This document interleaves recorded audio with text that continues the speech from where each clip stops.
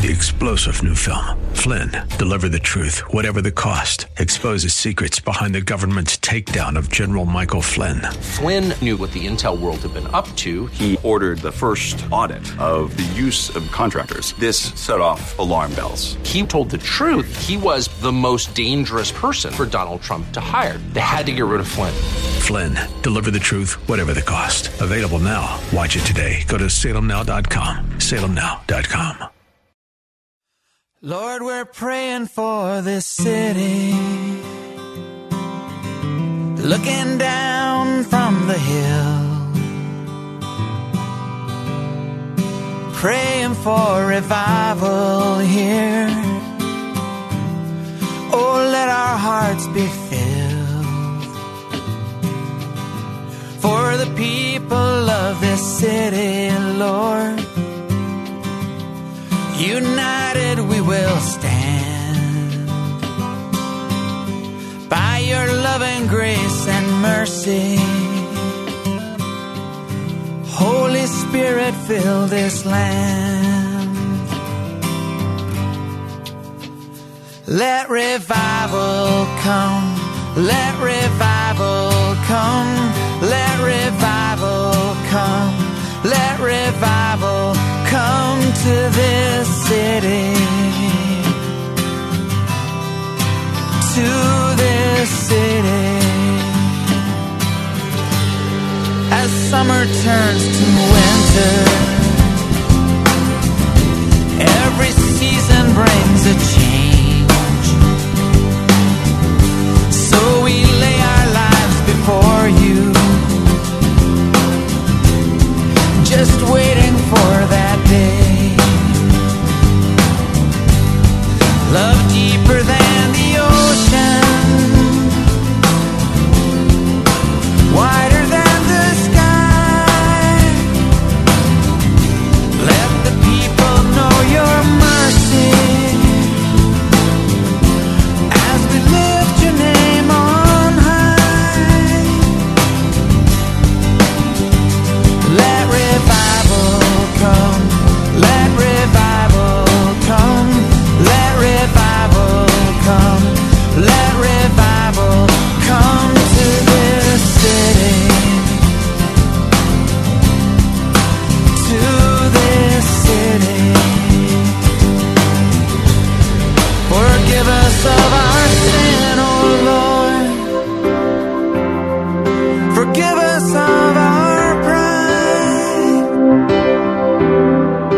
Take away our shame, Lord, till there's nothing more to hide.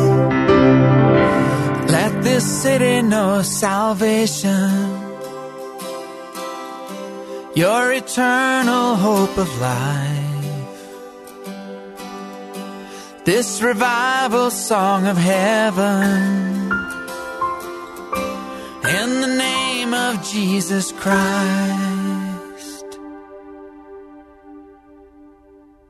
Let revival come. Let revival come. Let revival come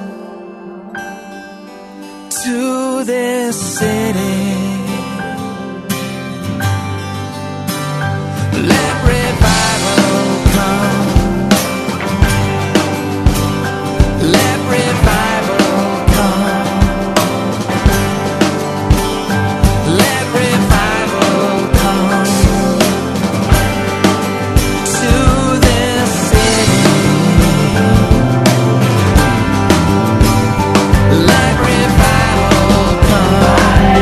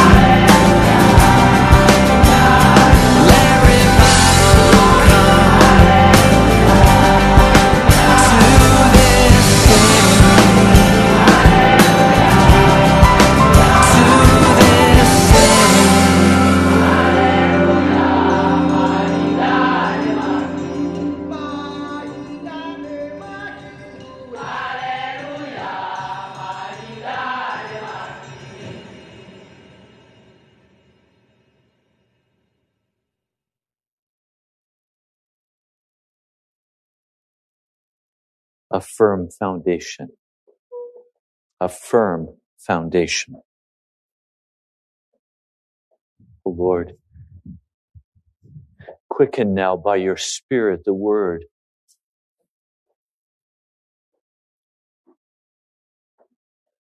Thank you, Jesus.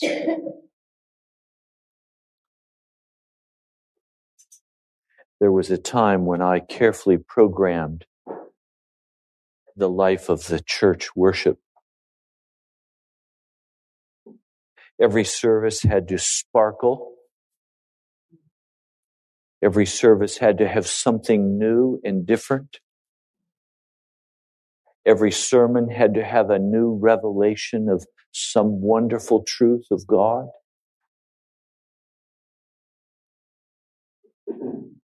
People would say to me, Pastor, I don't want to miss a service because something might happen and I would miss it.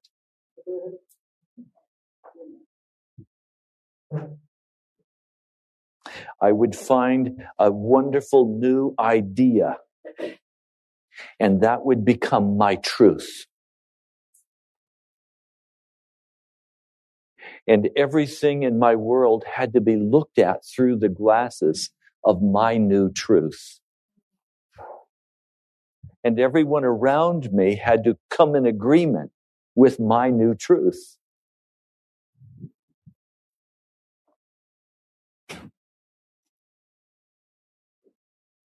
Such foolishness. There is no new truth. The truth was revealed on Calvary. Jesus is the truth. I'm not looking for a new Messiah.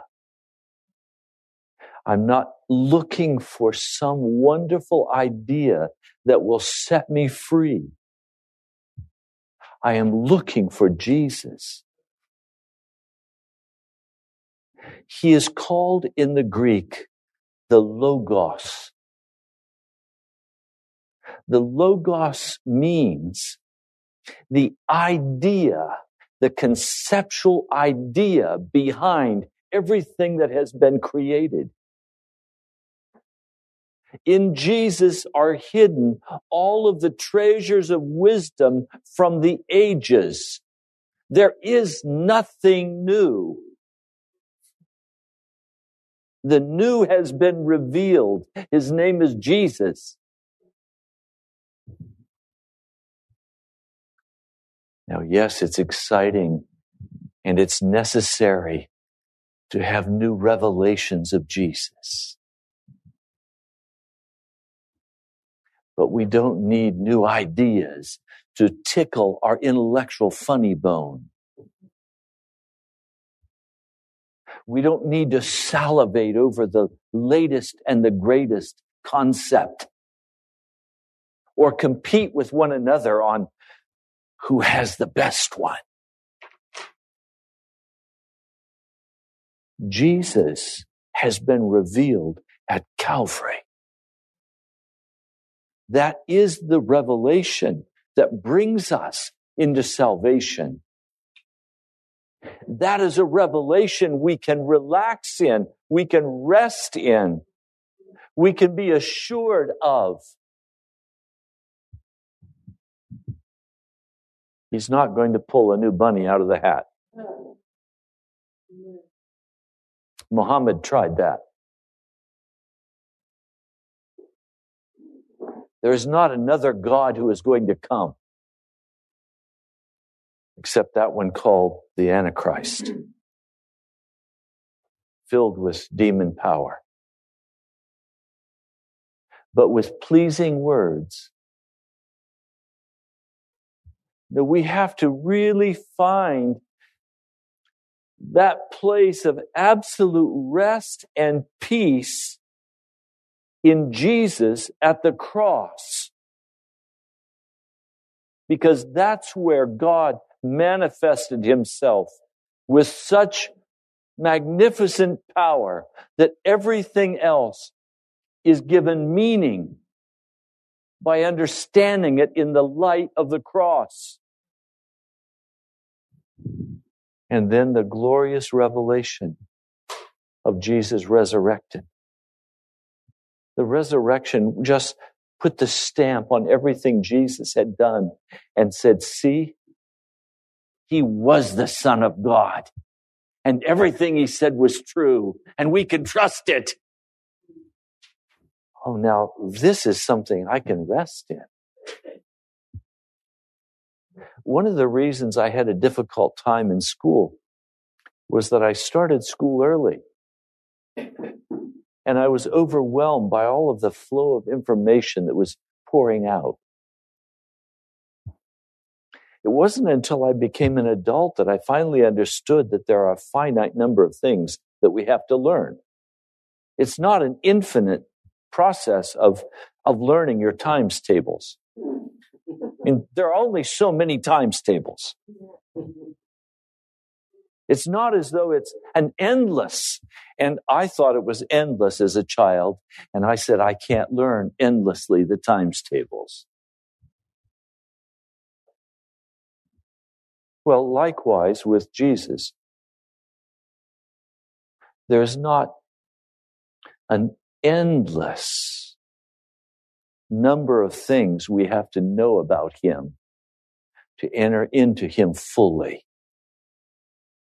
There is a foundation that has to be laid, and that foundation has to be solid.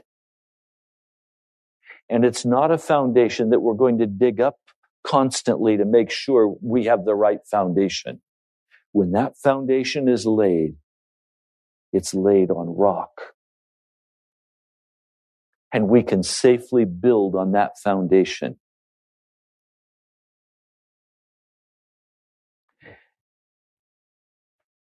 Jesus makes this astonishing statement in Matthew, the 7th chapter.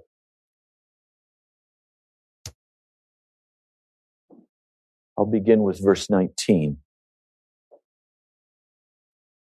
Every tree that does not bear good fruit is cut down and thrown into the fire. Thus, by their fruit, you will recognize them. So, every person is bearing fruit. Each of us is bearing fruit. Jesus is the fruit tester to determine what the fruit of our life is. And based on the fruit of our life, we will or will not enter fully into the kingdom of God. Now, as our brother Kevin so wonderfully laid out for us, the fruit we bear is dependent upon the seed that has been planted. Every seed produces after its kind. So if we have planted in us the seed of sin, we will produce sinful fruit. But if we have planted in us the seed, Jesus Christ, then the fruit of our life will be righteousness. Because every fruit comes from a seed. And every seed produces after its kind. I've never seen an apple tree struggle to produce apples. It's a natural part of life. He doesn't struggle to produce a golden, delicious apple. But you know when you bite into it, the quality of the fruit.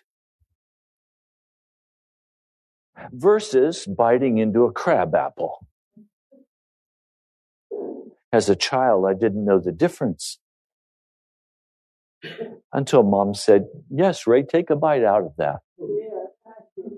Then I knew the difference.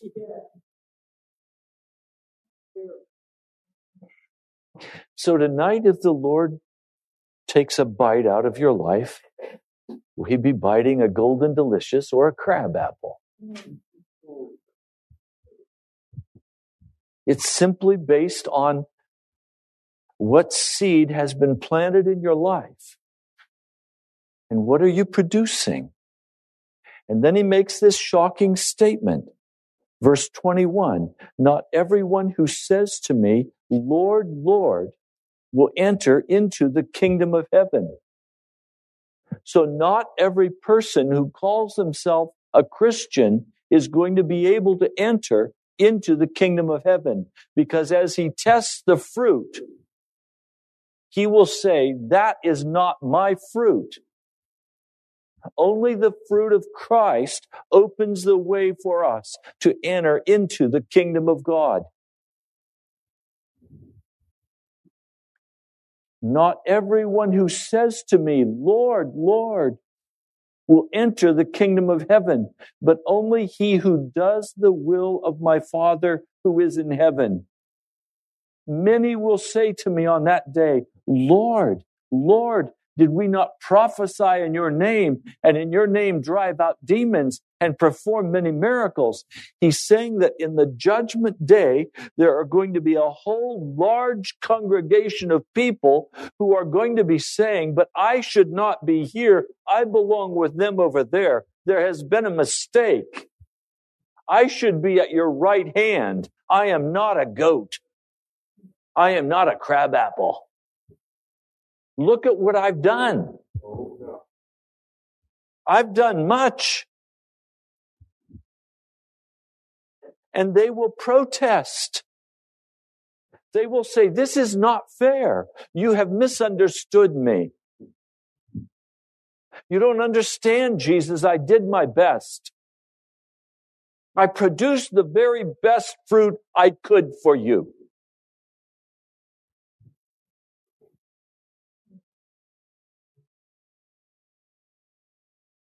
Lord, did we not prophesy in your name? In your name drive out demons? Perform many miracles?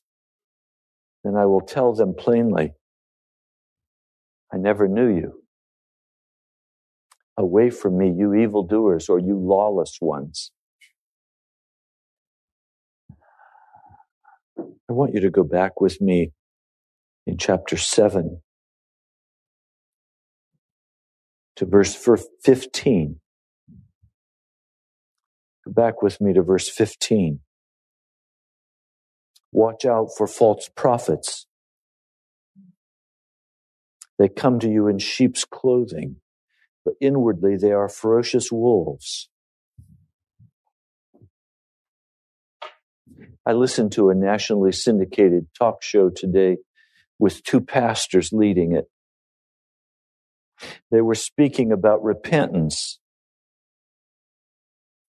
And because they were speaking about repentance, they caught my ear. So I stayed right there. I wanted to know what they say about repentance. And one pastor said, we've misunderstood repentance. We have cheapened it. He said, repentance means really only one thing. That I will repent of not believing that Jesus is the Christ. He said repentance should not be applied to any other sin except the sin of unbelief. He said, now, smoking is a sin. And he went on to name many different things. And he said, all of these things are sin. But then he made the most astounding statement. He said, sin will never keep a person out of heaven. Only unbelief that Jesus is the Messiah will keep a person out of heaven.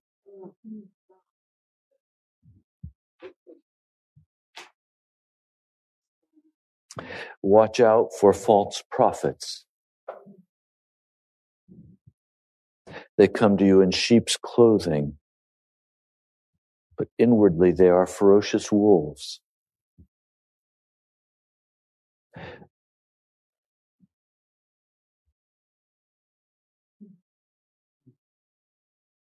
Here's where I'm struggling tonight. I've been before the Lord, weeping before Him, saying, Lord, I don't know how to even talk about it.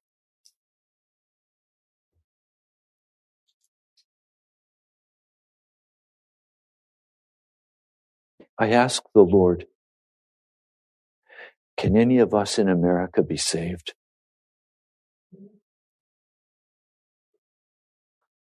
Can any of us in America be saved? We have lived in the lap of absolute luxury. We have believed that it was our right, that it was owed to us. Some of you who have been on foreign missions know the trauma of many dear believers, men and women who are serving Jesus Christ, but go to the feeding station every day to receive their 3 scoops of rice with a few beans. By the grace of God, they can live another day.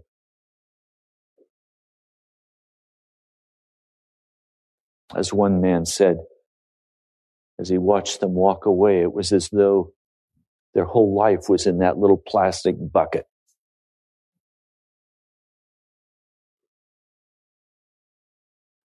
And then many of them couldn't eat those 3 scoops of rice. They had to take it home and share it with their kids, who would take kernel by kernel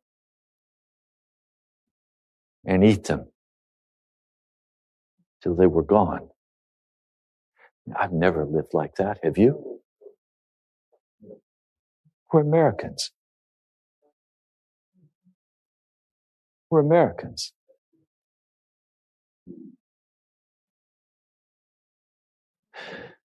We've lived in such absolute luxury that we have not considered our brothers and sisters and the pain of their heart. Because after all, what can I do? You know, I didn't ask to be born in America. Should I starve because they're starving? No, that's not what I'm saying. What I'm trying to deal with in my own heart is how Jesus must look at us in America and what His judgments are about us.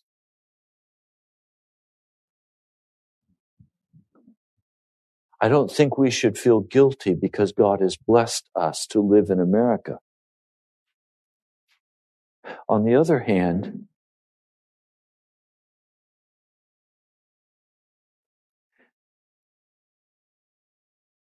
when does the Christian faith stop being a hobby for us? When is the Christian faith no longer a hobby, but something that we live for, that consumes us, that is everything to us? And everything else fades into insignificance as Jesus is magnified before us,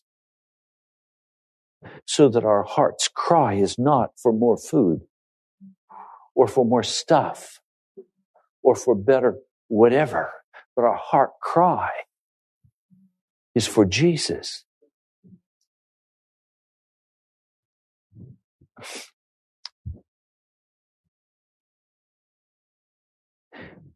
My wife prepared me some wonderful dinner last night,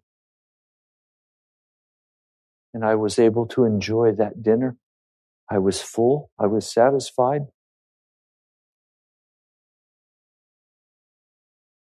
And then we had an errand to run, and it took us right by one of our favorite restaurants.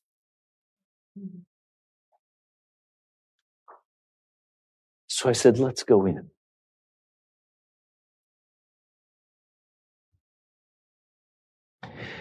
You know, I could not order a meal.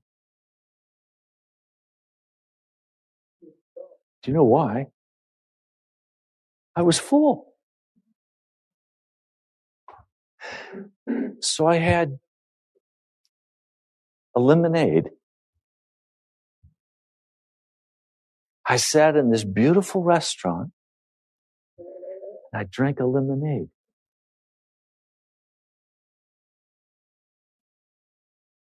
Because you had to pay something to sit at the table. They don't let you just come in and sit at the table.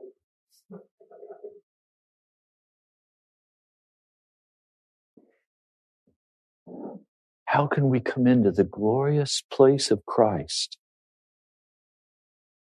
and order a filet when we're so full of the meal from Sodom and Gomorrah that we have no room to eat the food of God?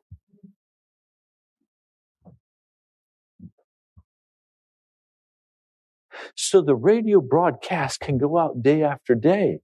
And if people are interested, or if there's a little hunger, they might respond.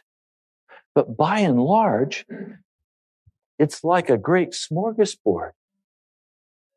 We in America have a smorgasbord before us, and we have the privilege of picking and choosing because we're already so overweight, so over-flooded with every kind of wonderful thing, every want supplied.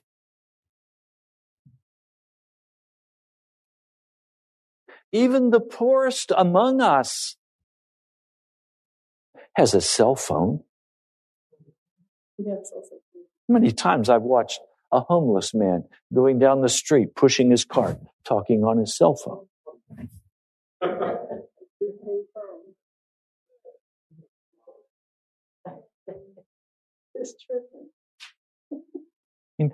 That's why I say, can any of us be saved? Because we've so satisfied our hearts with our schedules, with our work appointments. We're so satisfied by our home arrangements.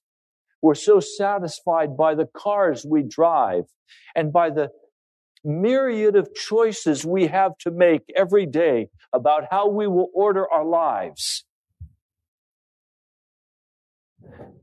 When is there time just to sit and eat the bread of life and drink the blood of Christ when we're already full of Sodom and Gomorrah?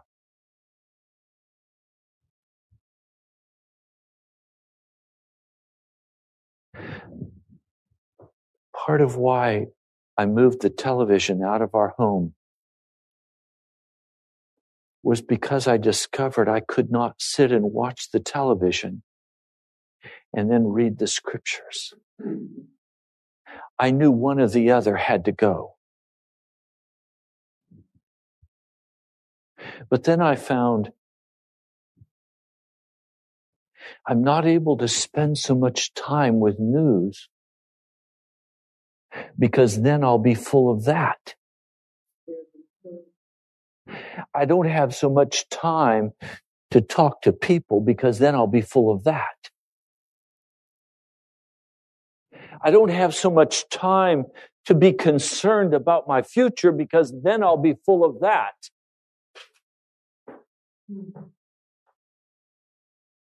I don't have time to be concerned about what people are saying to me or about me because then I'll be full of that. And anything that I'm full of, other than Jesus Christ, will limit my ability to bring the Word of God into my soul. Remember, it's the tree of the knowledge of good and evil. And so our heart is filled with pain. What do? We dive into foolishness.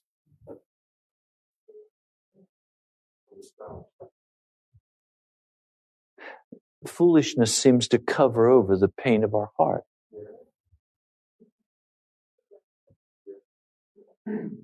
When we're exhausted, what do?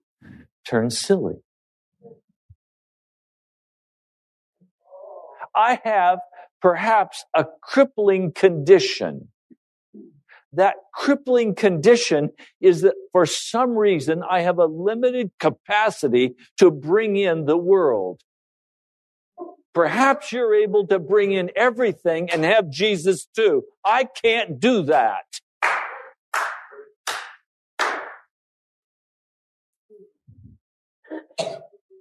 If I bring in all the world, I have no room for Jesus. And so I have to even watch my conversation. I said to my wife last night, I think I must offend some of my dear brothers and sisters. And I don't mean to offend them. It breaks my heart.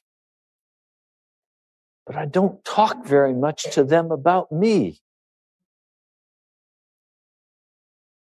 And so they don't know the inner working of my heart. They don't know the details of my life.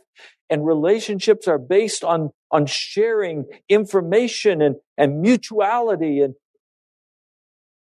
I said, I can't do that, because if I talk about myself, it will limit my ability to see Jesus.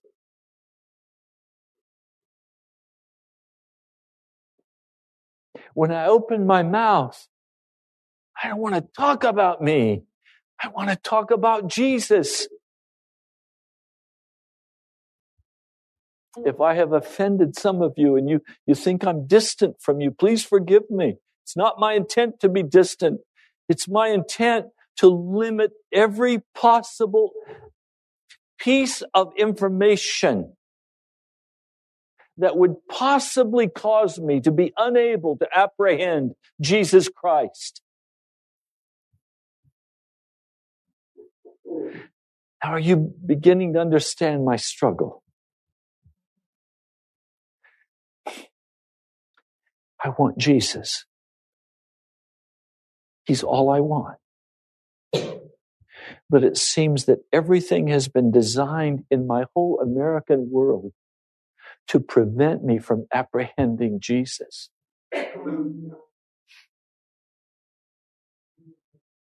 I was raised in a place where life was very simple. There wasn't the jangling of the telephone, and there wasn't the constant stir. There was Dad saying, Ray, come on out. Let's hoe corn tonight.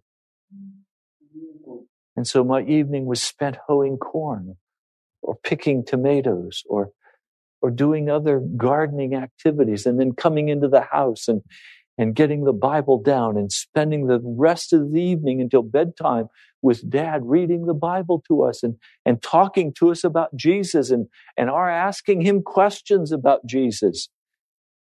That whole way of life has disappeared.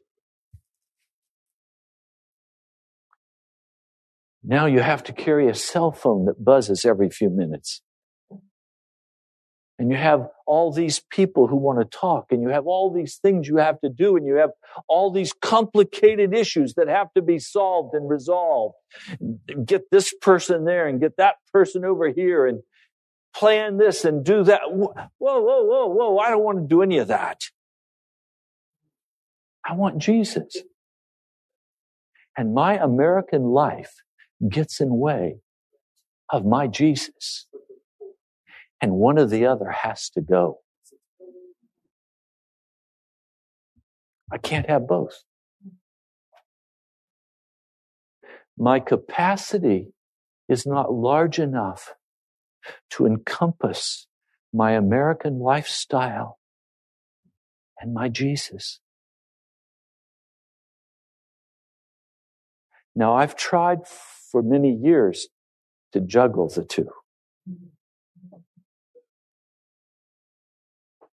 I'm just not very good at juggling. And I'm afraid one time when I drop Jesus, he'll be gone.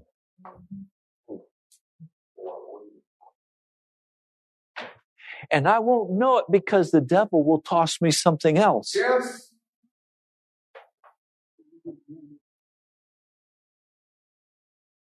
You know, can you hear my wife? Oh, Jan, I just can't spend time with you. I have all of these other loves I have to take care of. I don't think she'd understand. I don't think she'd be patient about that at all. I think she'd run me right out the front door or back door.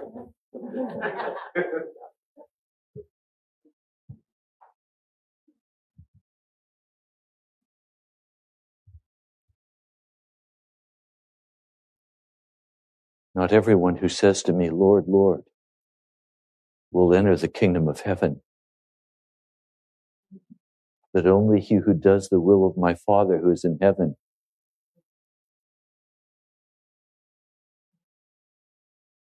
Many will say to me on that day, Lord, Lord, did we not prophesy in your name drive out demons and perform many miracles? And then I'll tell them plainly, I never knew you.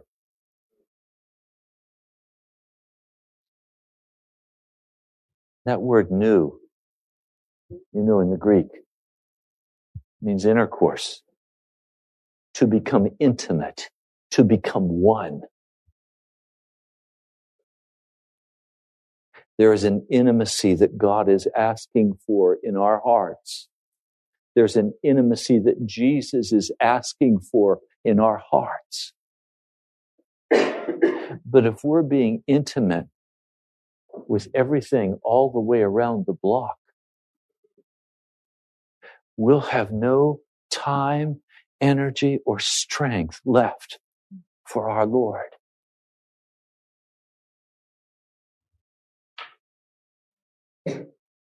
So then he says, therefore, everyone who hears these words of mine and puts them into practice is like a wise man who built his house on the rock. The rain came down, the streams rose, the winds blew and beat against that house, yet it did not fall because it had its foundation on the rock. But everyone who hears these words of mine and does not put them into practice is like a foolish man who built his house on the sand. The rain came down, the streams rose, and the winds blew and beat against that house, and it fell with a great crash.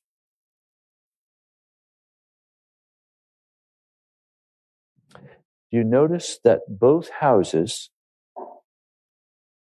had the same circumstances come. Rain, wind, water. Both houses had a storm. Every heart will have a storm come against it. The question is, where's the foundation? Now, keep your finger there and go with me to Luke. Luke gives me a little bit of a different picture. In Luke, the 6th chapter, begin with verse 46. Why do you call me Lord, Lord, and not do what I say? In other words, don't patronize me. Don't say to me, oh, Lord, I love you in the worship service, and then go out and play with your other lovers. Your great American lifestyle. He's saying, don't do that to me. I will show what he is like who comes to me and hears my words and puts them into practice. He's like a man building a house who dug down deep and laid the foundation on rock. And when a flood came, the torrent struck that house, but could not shake it because it was well built. But the one who hears my words and does not put them into practice is like a man who built a house on the ground without a foundation. The moment the torrent struck the house, it collapsed, and its destruction was complete. George Barna, the Christian pollster, just released a new poll.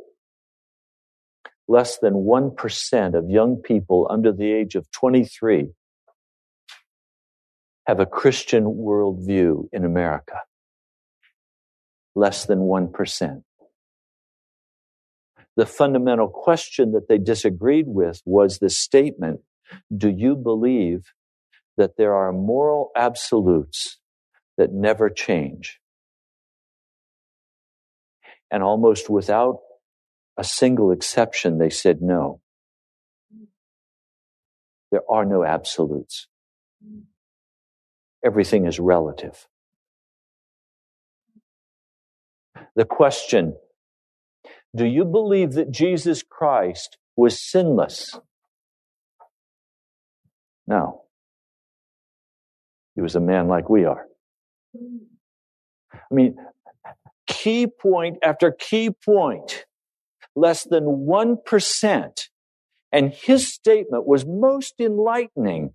He said, how can parents today teach their children about a Christian worldview when they don't hold a Christian worldview?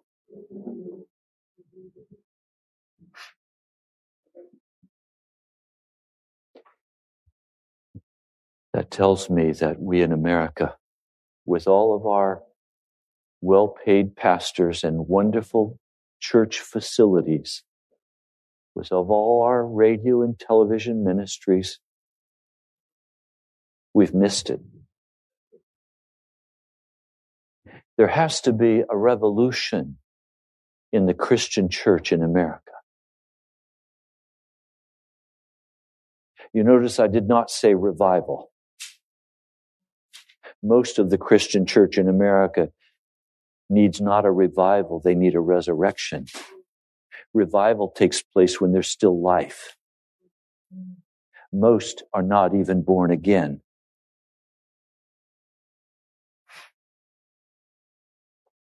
There has to be a revolution.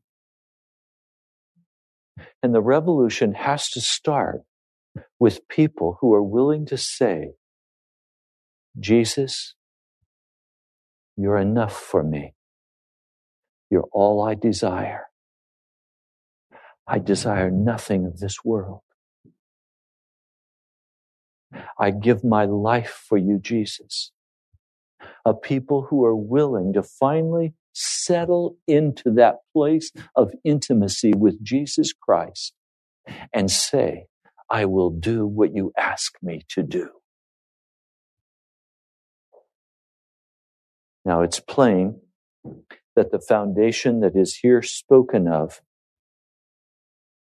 this foundation that is laid on the rock, is a foundation of obedience to Jesus. The only way you can build a foundation is by doing what he prompts you to do in his Spirit. And this doing of what he prompts you to do springs up out of your heart by his planting his seed of truth in your soul.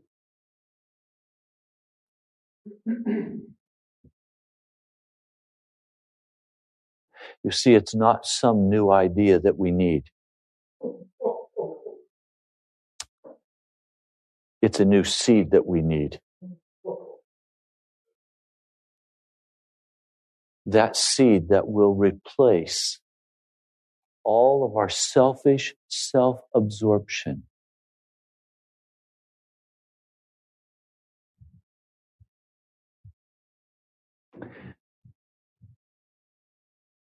You know what makes me excited? When a brother or sister calls me and we talk together, and they begin to outline for me what's occurred in their day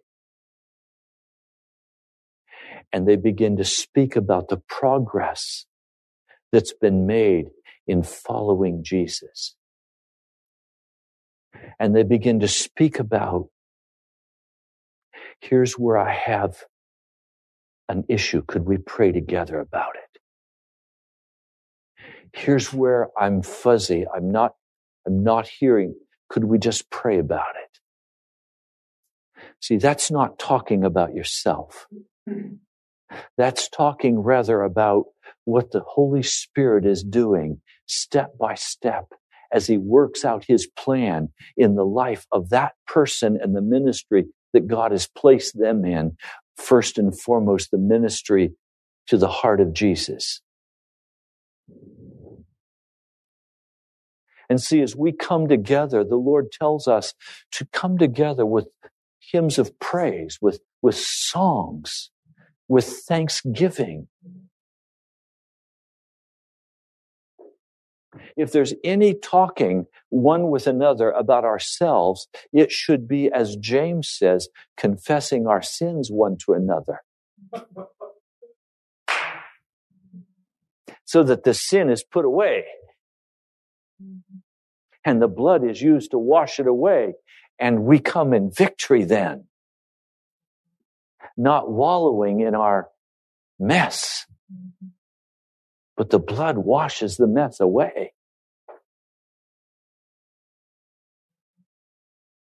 So our conversation then needs to be about Jesus and what he's doing and the victories he's bringing and about the progress that's being made as the Holy Spirit directs and orders our steps.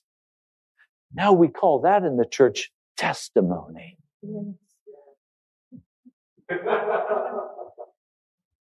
Now, testimony services have fallen out of the good graces of the body of Christ because there's no testimony. The testimony's been eaten up by the television or the radio or the work or the money or the family or some other. Our testimonies have been consumed. I pray God will make us a church of testimony where we know and experience the work of the Holy Ghost. And you know what the word ghost means. The word ghost means in the Old English, guest, holy guest. I want the Holy Guest to dwell in my heart and to dwell in this church. I don't want to grieve him with the falseness of Western American civilization. Lord, I'm so grateful you don't come condemning us. I thank you, Lord, that you come encouraging us and calling us out of the darkness of this world into the glorious light.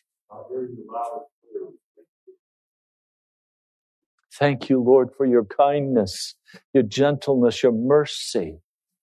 Thank you so much for joining us today. You've been listening to Pilgrim's Progress, brought to you by the National Prayer Chapel in Woodbridge, Virginia.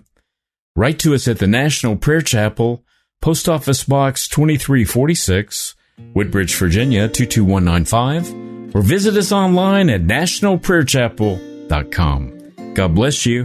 We love you. These are periled times we live in, trouble everywhere. Weary hearts will often give in to this world's despair. But high and over all, our Father knows our every care. And in His book, if you will look, you'll find His promise there. He who trusts in the Lord, mercy shall surround him.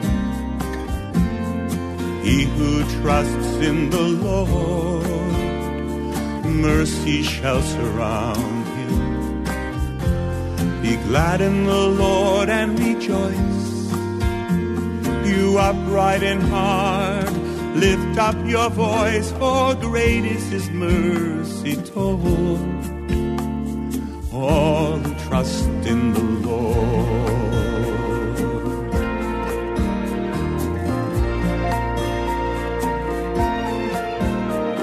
Soon will be the time when we will see the Holy One, and oh, how sweet to know that He'll complete what He's begun.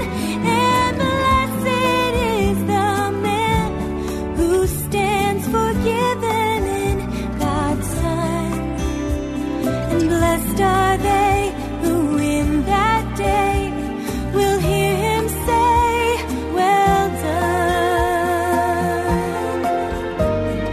He who trusts in the Lord, He who trusts in the Lord, mercy shall surround him. mercy shall surround her. He who trusts in the Lord, He who trusts in the Lord, mercy shall surround him. mercy shall surround her. Be glad in the Lord and rejoice. Glad in the Lord and rejoice. You upright in heart, lift up your voice, for great is his mercy toward all who trust in the Lord. Gracious is He and slow to anger. His loving kindness has no end. With love to embrace both friend and stranger, He's reaching out to one and all who upon His name will call. For he who trusts in the Lord, mercy shall surround him. Mercy shall surround her. He who trusts in the Lord, mercy shall surround him. Mercy shall surround her. Be glad in the Lord and rejoice. You upright in heart, lift up your voice, for great is his mercy toward all who trust in the Lord. Be glad in the Lord and rejoice. You upright in heart, lift up your voice, for great is his mercy toward all who trust in the Lord. Mercy is his reward for all who trust, for the pure and just who put their trust in the Lord. For all who trust, for the pure and just who put their trust in the Lord.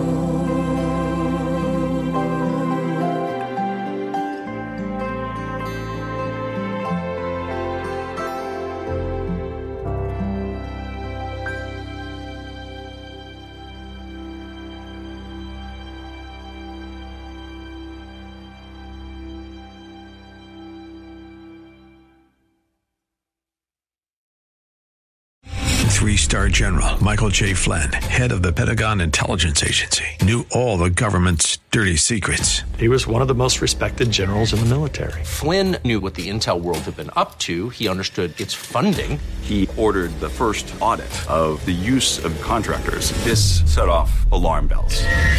The explosive new documentary, Flynn, Deliver the Truth, Whatever the Cost, uncovers the facts behind this scandal. Flynn told the truth. He was the most dangerous person for Donald Trump to hire. I find out the worst enemy that I'm going to face in my life is right here in America. They took my assessment and they wanted me to change it. And I was like, I'm not changing it. They had to get rid of Flynn. With in-depth interviews, archival footage, and never-before-seen personal records of the man behind the headlines. I just felt like I was drowning. Flynn, Deliver the Truth, Whatever the Cost. Available now. Watch it today. Go to salemnow.com. salemnow.com.